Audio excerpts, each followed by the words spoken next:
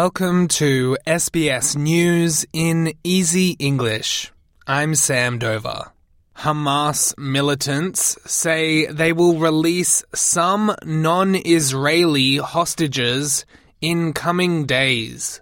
About 240 people were kidnapped and held hostage by the Gaza-based group since Hamas's October 7 attack on Israel, which started a recent increase of violence in the region. Abu Obaida, a spokesman of the militant division of Hamas, confirms that the upcoming release was arranged with help from unnamed foreign countries. Mr. Obaida did not say the specific number of captives that will be released, but claims the group no longer has reason to detain them. Some countries have stepped in through intermediaries to release some of the detainees in Gaza who are of foreign nationality. We received the requests of these countries. We have therefore informed the mediators that we will release a number of foreigners in the coming days in line with our position stated earlier about our lack of desire or need to keep them or continue holding them in Gaza.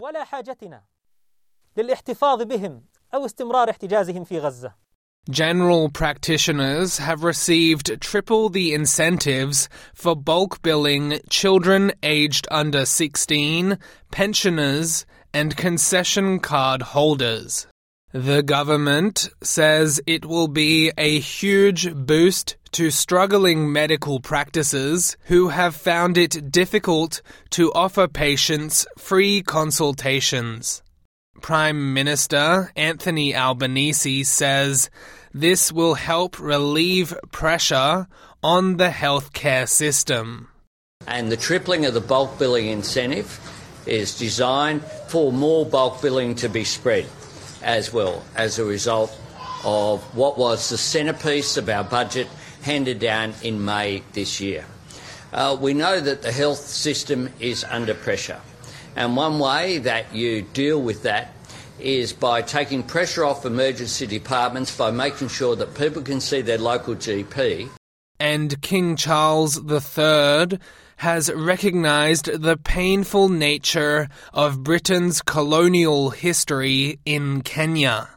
In his first Commonwealth state visit as king, King Charles addressed Britain's early suppression of Kenya's struggle for independence.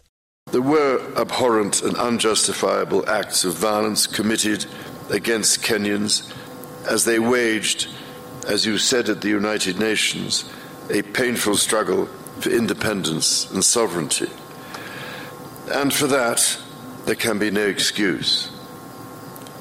In coming back to Kenya, it matters greatly to me that I should deepen my own understanding of these wrongs and that I meet some of those whose lives and communities were so grievously affected.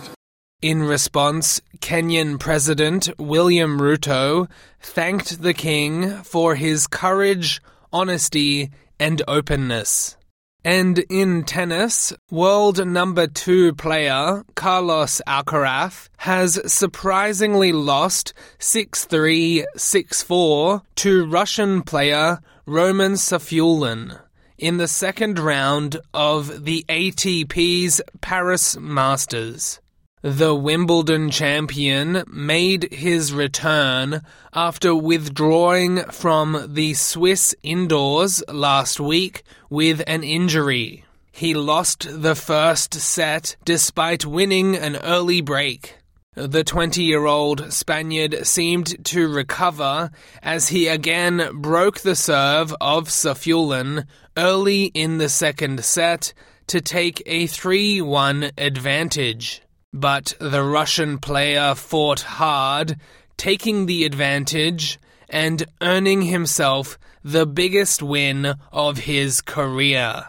This loss is another obstacle for Alcaraz, who hopes to overtake Serbian player Novak Djokovic in the ATP rankings. I'm Sam Dover. This is SBS News in Easy English.